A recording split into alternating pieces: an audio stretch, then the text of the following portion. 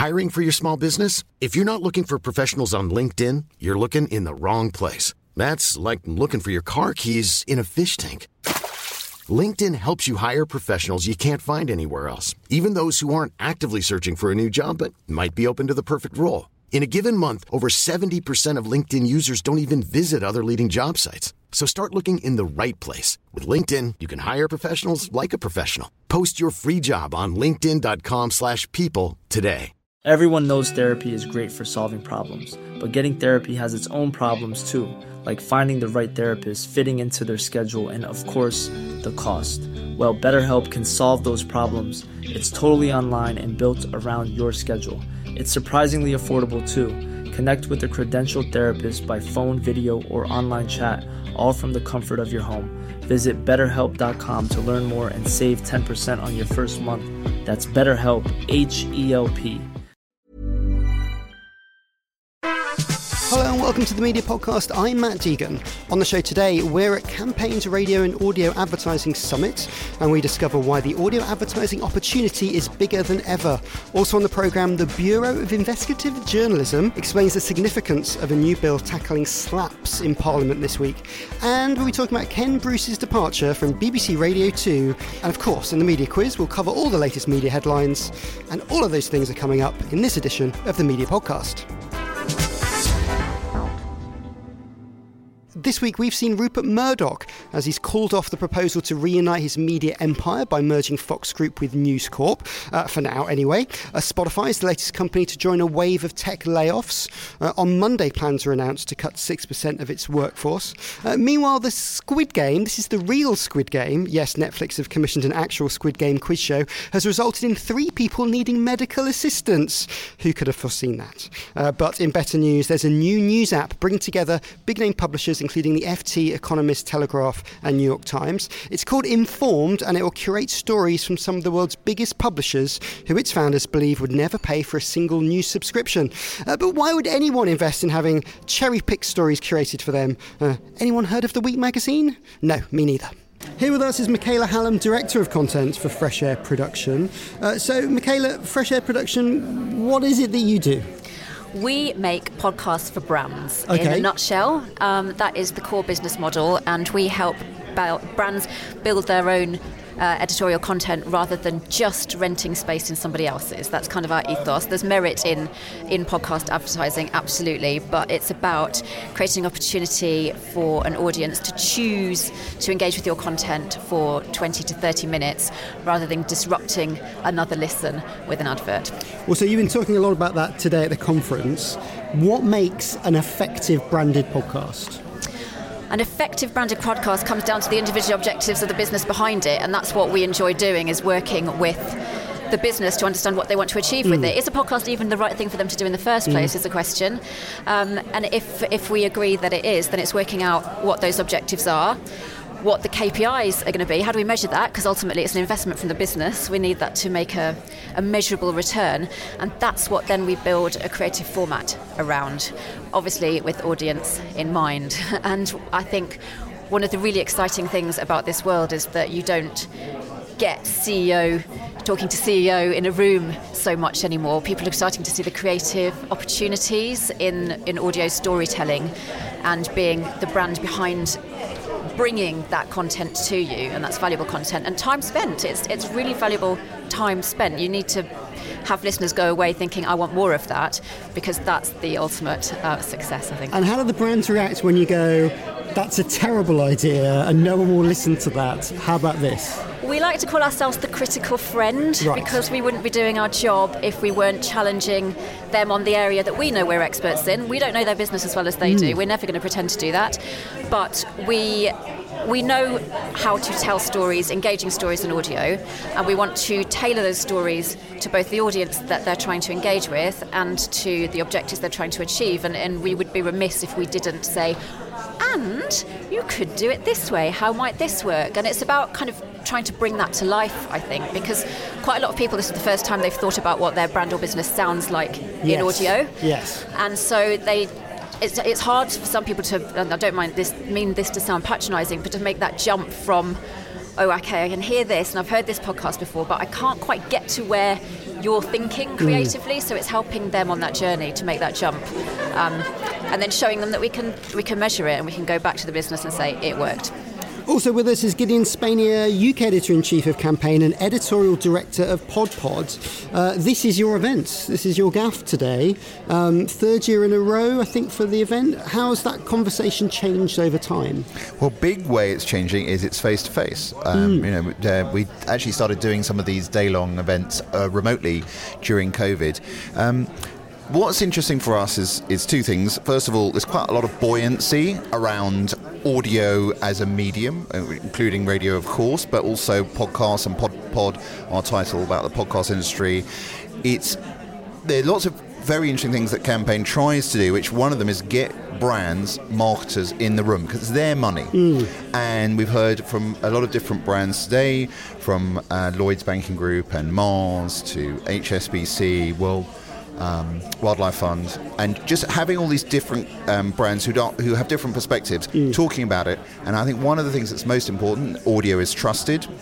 I can just mention, say, Twitter, but there's plenty of different sites recently where advertisers, it's stressful. You don't want to be in a noisy environment. You want people to be engaged and positive. And the second thing is, podcasts in particular, it's a personal, intimate medium. And so, for example, hearing Vicky Handley from Lloyds Banking Group, and she was saying, well, we need radio for reach. But what she was saying about podcasts is that it's a younger audience, really good for them, hitting ABC 1, 25 to 54. And also we had a Richard Mashter from Mars, and what he was saying was there's a real sense that podcast audiences are more inclusive and diverse. And I just think that all of that is really interesting. More media choices with the WWF. Also, I think quoting them, not just about fluffy animals and about access to wildlife and generally a sort of sense of inclusivity and sustainability, bigger issues than just looking after animals. All of this plays really well in a podcast environment. And also it's been interesting hearing from a few different people about how audio can be at the centre, but also have touch points that sit on social media or outdoor or events, and it being a kind of content engine for some of that stuff too. Yeah, well, we had Roman Kemp and some of the other Capital Radio presenters here from Global, and he brought a lot of energy to the room as a presenter. He came up with quite a few good lines about how, they rightly put the listeners first, and that they need, when they are talking with brands, and they had Barclays, their partner, on stage with them, that it's got to be authentic, and they can't just sort of talk about it in sort of flat financial terms of, when they're communicating with the audience. And Barclays, who are teamed up with Capital Radio, have done sort of various live events with them. They talk about the hospitality sponsorship bit, but it's a lot more than that, because they want a sense of fun. Banking's quite boring. They also can get access to Global. The owner also has outdoor poster sites, digital screens, and I think it's that sense that it is never going to be just about audio, but audio can be very powerful at the centre, because actually it's a brand in itself. I mean, clearly we know about radio, but you can also see that with podcasters. Podcasters who are trusted, and that came across a lot. The importance of trust, because out of that you can go to those multiple touch points. Well, someone who has been well trusted for a long time is Radio 2's Ken Bruce. He sensationally revealed last week that he is off.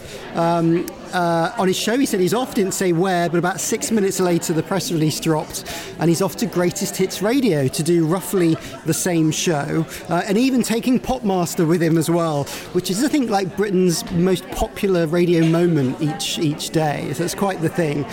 Michaela, what did you think when Uncle Ken is leaving the BBC? It started a WhatsApp avalanche in our team. It was big news.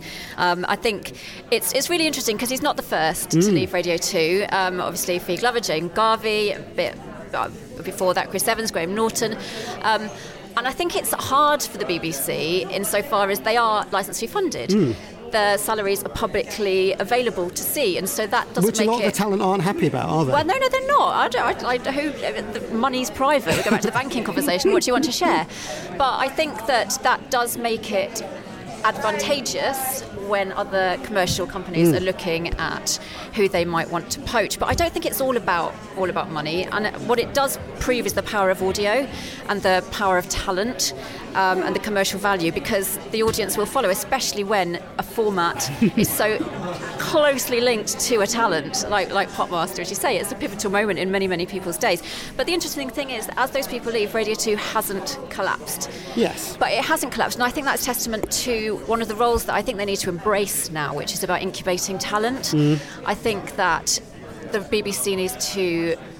I've come from 20 years at the BBC. I love the BBC. I learned a lot there, but they can't be everything to every person. And so if they look at potentially one of their roles being a talent incubator, with the inevitability of that talent then moving on for whatever reason, and I don't think, as I say, it's all to do with higher salaries. There are lots of other packages that would be really good. Well, Ken, you're 71, done that show for a long time. I mean, I sort of hear that some of his reasoning is maybe about having a bit more flexibility and working from home, and that's hard for any corporation, isn't it? To be able to cope with those sorts of things, being flexible enough to allow it. I think, again, COVID's changed the world in many ways, and I think people's priorities have changed, and so, again, it's not just about salary, but it might be about the other things in a package that make that more desirable than where you might currently be. Gideon, does this sort of exodus of talent, is it an exodus?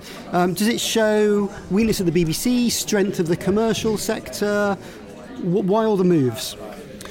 Well, I can't answer that because I'm not sure I know all of the answer, but I definitely think that the BBC is under financial pressure because of a licence fee settlement freeze, and it's always played a bit of a role as an incubator for talent, and that's a really good thing. It's actually part of the ecology of media in the UK. Channel 4 to an extent plays the same role, and well, I am of the opinion that change is not something to be feared.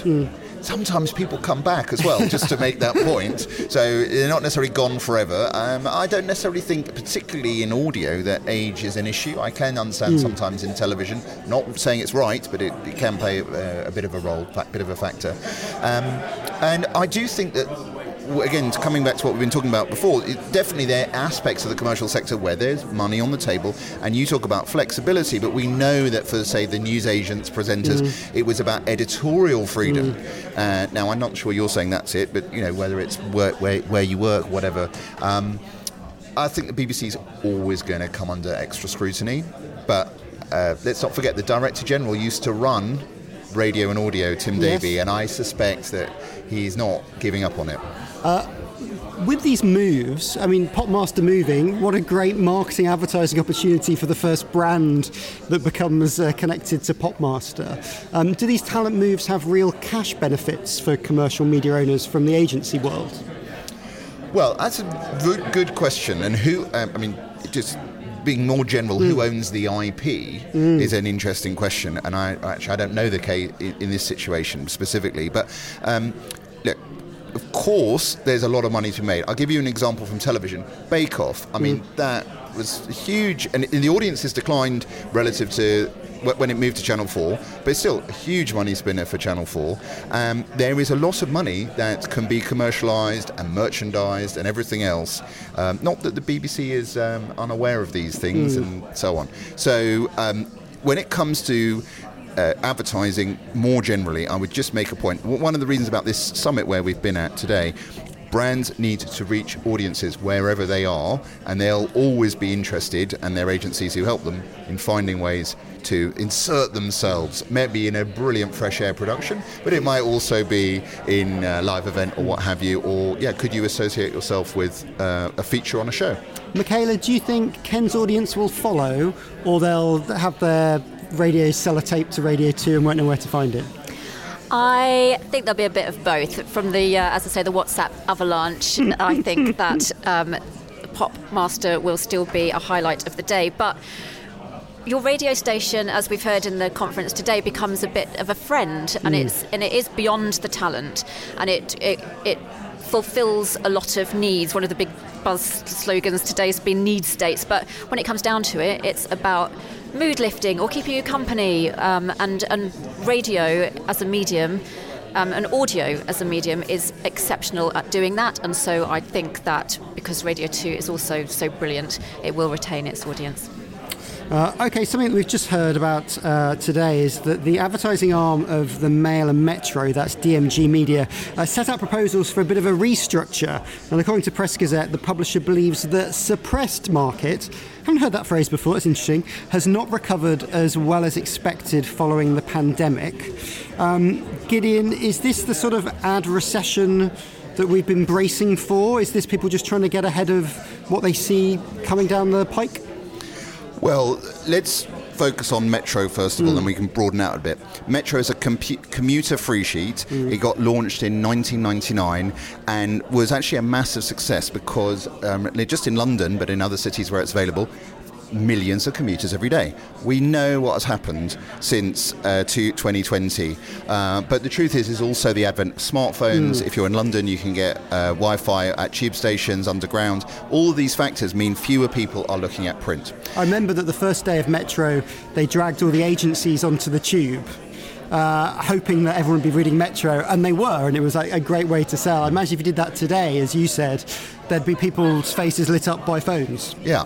Second thing, in 2020, and it's actually a really interesting thing, DMGT, the owner, decided to keep printing Metro as a civic duty or responsibility. Now, it's easy sometimes to, how can I put it, raise eyebrows about the Daily Mail's positioning on certain things, but the parent company was committed to Metro, even though they reduced the print run.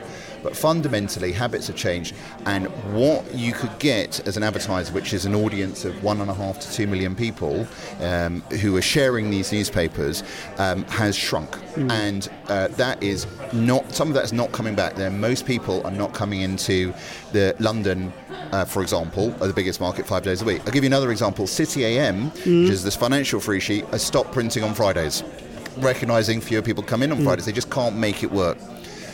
I used to work in newspapers, the Evening Standard, the Times, and I also know from the advertising data that in pure financial terms, newspaper print spend peaked in 2005. So we have been in decline, and we are now in an 18th year. I mean, there have been a little bit of up and down, but it's in long-term decline. That's the reality. So you've been seeing the sales arms digitise, and I think this is just part of that. I hate it when anyone loses their jobs. Is it a useful excuse to kind of right size and just under the benefit of what they said about a suppressed market? Yes, it's not. I mean, I think excuse is not nice. I mean, Metro, the Daily Mail Group used to be on the stock market, and they disclosed the numbers. And from memory, Metro was doing about £75 million worth of revenue and making £20 million profit. That's good business. A lot. That's a good business, right? And I bet the biggest cost was paper and distribution. No one likes making job cuts. It will be a smaller business. They are now private, so they don't have to disclose it.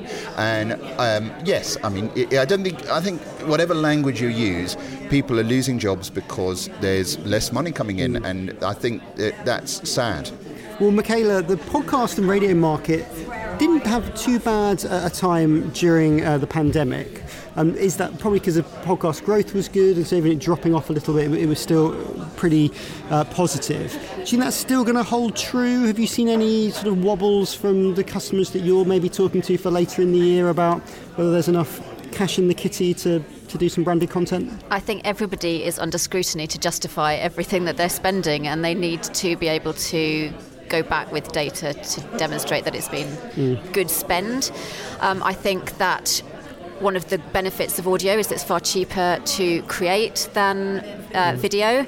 I referenced something that I said earlier in the conference, that we've got a formula that works out the cost per minute of human attention, and for a 30-second ad in daytime TV, where you might be second screening or going to make a cup of tea, our formula works that out at about 6.5 pence per minute of audience attention, whereas WWF's podcast works out about 4p, and that's probably with headphones on and a kind of engaged listen over 20 plus minutes.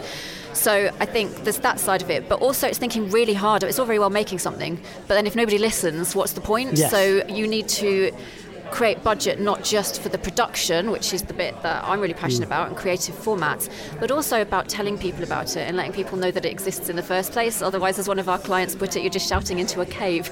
And as the popularity of podcasting for brands grows, that becomes even more important. It's not like you've got an EPG where you're flicking through and you can see something.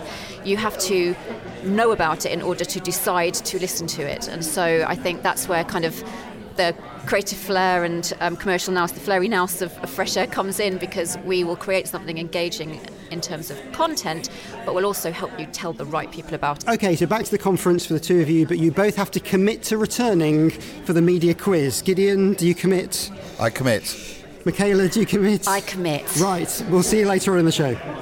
Next up, we're taking a look at a bill put forward in Parliament earlier this week aimed at stopping the powerful stifling freedom of speech with litigation, which is known as SLAPS. James Ball, a global editor of the Bureau of Investigative Journalism and a regular on the show, sat down with colleague Franz Wild to give us a rundown. So our project on Enablers has been running for about 2.5 years. The aim of the project is to look at London and the UK as a kind of centre of enabling corruption around the world. So, usually you get all these stories about oligarchs or crooks who are sort of making their millions off either autocracy or kleptocracy, and you kind of think, okay, that's all well and good. But actually what you've got to realise is a lot of the money flows through London, and you've got bankers, you've got lawyers, you've got private investigators all working for them. So these are the enablers, and the system itself is, in essence, an enabler as well. And it's an area that's sort of annoyingly a little bit full of jargon, isn't it? But people quite often talk about sort of SLAPS here. And it's a bit of a chewy acronym for Strategic Lawsuits Against Public Participation.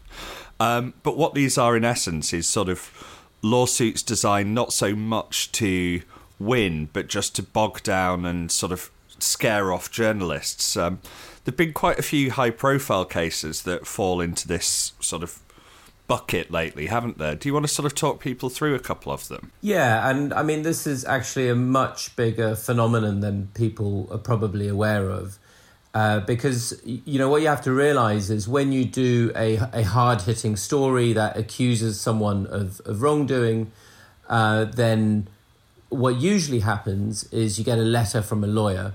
And, obviously everyone's got a right to protect their reputation, and that's as it should be. What usually is the case in our experience is these letters are just there to basically intimidate you and throw you off the scent and just really put the heebie-jeebies into you so that you either are delayed or you can't publish at all. Last year we had 2 really big trials. One was around Catherine Belton, who's a very respected journalist who wrote a book called Putin's People, kind of exposing the network of oligarchs supporting Putin's regime. She had 4 different lawsuits against her, and luckily they were all dismissed in due course or settled, but they were very clearly coordinated against her. And a second one was against the Financial Times reporter Tom Burgess, who wrote an excellent book as well called Kleptopia, which was also basically exposing networks of kleptocracy. What's been going on in Parliament since these sort of high-profile cases, which have often involved oligarchs or allies of Putin? How likely do we look to get change on this, and who's supporting it? Yeah, so this is, interestingly enough, a cross-party issue. We've got MPs on both sides who are very vocal on this issue. Particularly on the Conservative side, we've got David Davis and Bob Seeley. On the Labour side, we've got Margaret Hodge and Liam Byrne. There are quite a few others, but those are probably the leaders of the pack at the moment. And there are different kind of ideas about how to do this. One is to kind of specifically have a so-called anti-SLAP law, which is basically to protect journalists and other people from these kind of lawsuits. But then there are other attempts to kind of build it into other legislation in the form of an amendment. Last year, the government very firmly committed to doing something and to looking out for journalists and to coming up with laws which will make sure that journalists are protected. But what's interesting is that it's gone strangely quiet this year, and we're now not sure how serious they are. And, you know, just looking ahead slightly, they're probably thinking a little bit about the elections already, and they're probably thinking, how much of a priority is this, and is it something we can kick into the next parliament? You know, the current line is they'll do this as soon as parliamentary time allows, which, as we know, is a little bit of a cop-out. There is sort of a slight irony to the sort of government support on this, isn't it? Which is that, as we've seen the scandal around Nadeem Zahawi sort of blow up right through the week, he's made quite extensive use of lawyers to sort of try and keep people from reporting over the course of years what we now know to be a very true set of stories about his tax affairs. So there's trickiness to this, isn't there? It's not just something oligarchs use, is it? No, I mean, absolutely. And Nadeem Zahawi isn't the only one. Quite a few politicians have used similar tactics. I mean, in Nadeem Zahawi's case, you know, there were several journalists and then obviously a tax lawyer, Dan Needle, who raised these concerns. And, you know, he didn't just he didn't just sort of go into denial mode, but he had his libel lawyers threaten Dan with legal action. And what's particularly insidious about this is, you know, these letters always sort of marked private, confidential, not for publication. So what Dan did that was a really good idea was he actually just published the letters so that everyone could see exactly how they operate. One last note on this. There's not only potential action in Parliament in this, is there? There's sort of increasing rumbles directly against the solicitors' firms who are sort of acting in this way and, you know, helping rich people threaten individual journalists, demanding that letters are confidential or without prejudice, without warning people. Actually, there's a little bit of action from their regulator as well, isn't there? Yeah, exactly. So their regulator's called the Solicitors Regulation Authority and the SRA, and they kind of have a reputation for being fairly toothless. They will crack down on a lawyer if they sort of diddle their own client. But let's remember that lawyers are not only charged with representing their own client, but also they need to uphold the principles of justice in our country. That's part of being a lawyer. And the SRA is there to look out that lawyers are actually doing this. Last year, the SRA put lawyers on notice saying that, you know, you can't be writing letters marked for confidential and just assume confidentiality. You don't have a right to do that.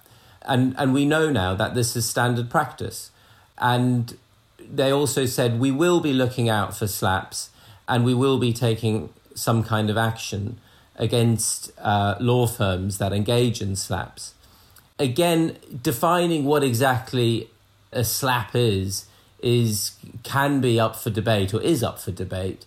So the real question is, where does the SRA go from here? Because at the moment, we haven't actually seen any real action per se. We've just heard them say, well, we're taking this seriously and we will be upping our game. So, yeah, fingers crossed, we'll see what happens there. Franz Wild, thank you very much. You can see TBIJ's reporting on all of this at tbij.com. Follow us on Twitter at TBIJ. Follow Franz on Twitter at WildFranz. Or me at JamesRBUK. Thanks very much. It's time for a short break now, but don't go anywhere. We'll be back with more insight from the Radio and Audio Advertising Summit and, of course, the return of the Media Quiz. Imagine the softest sheets you've ever felt. Now imagine them getting even softer over time. That's what you'll feel with Bowl and Branch's organic cotton sheets. In a recent customer survey, 96% replied that Bowl and Branch sheets get softer with every wash. Start getting your best night's sleep in these sheets that get softer and softer for years to come. Try their sheets with a 30-night guarantee. Plus, get 15% off your first order at bowlandbranch.com. Code BUTTERY. Exclusions apply. See site for details. I'm Sandra, and I'm just the professional your small business was looking for. But you didn't hire me because you didn't use LinkedIn Jobs. LinkedIn has professionals you can't find anywhere else, including those who aren't actively looking for a new job, but might be open to the perfect role, like me. In a given month, over 70% of LinkedIn users don't visit other leading job sites. So if you're not looking on LinkedIn, you'll miss out on great candidates like Sandra. Start hiring professionals like a professional. Post your free job on linkedin.com/people today. Everyone knows therapy is great for solving problems, but getting therapy has its own problems too, like finding the right therapist, fitting into their schedule, and of course, the cost.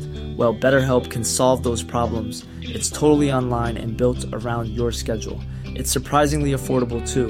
Connect with a credentialed therapist by phone, video, or online chat, all from the comfort of your home. Visit BetterHelp.com to learn more and save 10% on your first month. That's BetterHelp, H-E-L-P.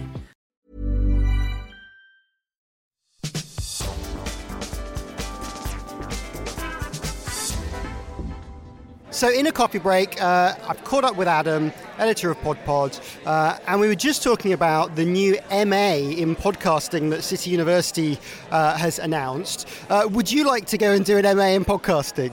Do you know what? I was thinking about this yesterday, and I kind of would, because one of the really impressive things about the MA program, which is starting in September, I believe, is that it does seem really well-rounded from a podcasting perspective. It's not just focusing on the audio and production side. It's not just focusing on the sort of, business and distribution angle. It's got elements of the commercial side, promotion, marketing, how you work with sponsors, how you script host reads, as well as all the lovely stuff about, getting the best recording sound and editing tips and all that kind of thing. So it does really seem like a very complete package. And yeah, there's definitely elements within it that I personally feel like I would really benefit from as a podcaster. It's interesting being at City University. Obviously, they're a journalism school, and that journalism program, you see a lot of people in broadcast journalism who've been through that. So I'm really interested to see whether that's the same for kind of podcasting too. Obviously, one of the responses I've seen online is, is someone better off just joining a podcasting company than spending, a decent amount of money on an MA course? What do you think that balance is between kind of on-the-job training and more sort of traditional education? Well, the thing is, it hasn't really been battle-tested yet, that dichotomy, because up until now there hasn't really been a huge amount of podcast-specific training from an educational perspective. So it'll be interesting to see how that dynamic plays out. I mean, obviously on-the-job training is great, but it is also quite a difficult industry to break into in many ways. Obviously, you can start your own podcast and, bootstrap your own network and all the rest of it, but that is quite a hard path to tread, particularly if you don't have any existing kind of backing or support or are working within a larger organization. So for people that aren't coming from that kind of background and want to get into podcasting, I can imagine that this is a good thing to have in the back pocket to say, look, I've put the work in, I've got the credentials, and I know how to do it. And also, even if you're not wanting to go into an existing kind of role within the industry and do want to start your own thing, this does give you a much better grounding from the jump than having to figure it all out yourself as you go, which is very valuable experience, but does, take a long time and does have a lot of risk involved. So you've obviously been busy over the last few months since joining and sort of spearheading the launch of PodPod. You're the editor. There's the website, there's newsletter, there's a podcast as well. How have you been finding it all?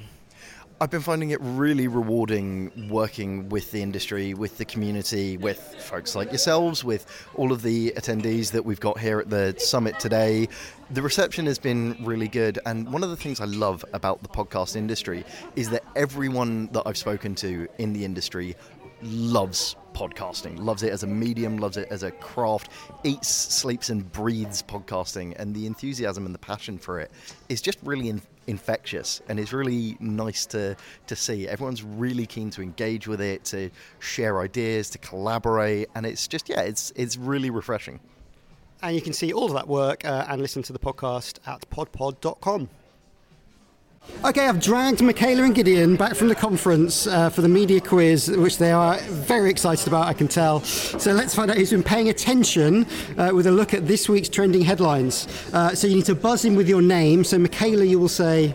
Michaela. And Gideon, you will say... Gideon. Right, here we go. Question 1. Which broadcaster has been cornered into reporting on itself after a conflict of interest between the ex-PM Boris Johnson and its chairman sparked controversy? Say your name. Gideon. Gideon. What's the answer? Chairman Richard Sharp, the chairman of the BBC. Correct, the BBC, that's right. Chairman Richard Sharp. He's been accused of facilitating a loan, it's a great word, facilitating a loan to the then Prime Minister at the time he was applying to be the BBC chairman. Gideon, is it all a bit grubby? I'm going to say yes. Yeah. I just think somewhere along the line, we know what the BBC stands for, and if this is a very senior appointment and you've been making instructions to the Prime Minister, you should just declare it. And I think you're not investigated, you're quizzed by a select committee and all of this stuff. Just don't have a skeleton in the closet. £800,000 to any normal person is it's a huge personal loan. Yes. If anyone wants to facilitate me a loan in exchange for some favours, I'm very open to it. I just want to say that now. Okay, question number 2. Which newspaper has got into trouble with its audio freelancers? Buzz in with your name. Ooh. Michaela, I think. Yes. Is it The Guardian? It is The Guardian. So there's an email from 3 Guardian producers outlining an issue with how it's handled a major project for the newspaper to do the slave trade. This has come out of UCAN, which is a mailing list for audio freelancers, and Deadline talked about it on Thursday.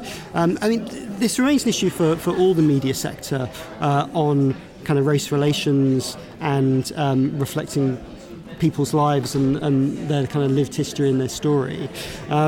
We still haven't got there yet, have we, with doing the right thing? I don't think this is just the media sector either. I think it's every sector is under the microscope to justify the choices that they make, because we're making choices about how we consume, and we want the brands that we affiliate ourselves with to be ones that we feel confident in. And again, it comes back to that trust every time. It's authenticity and trust.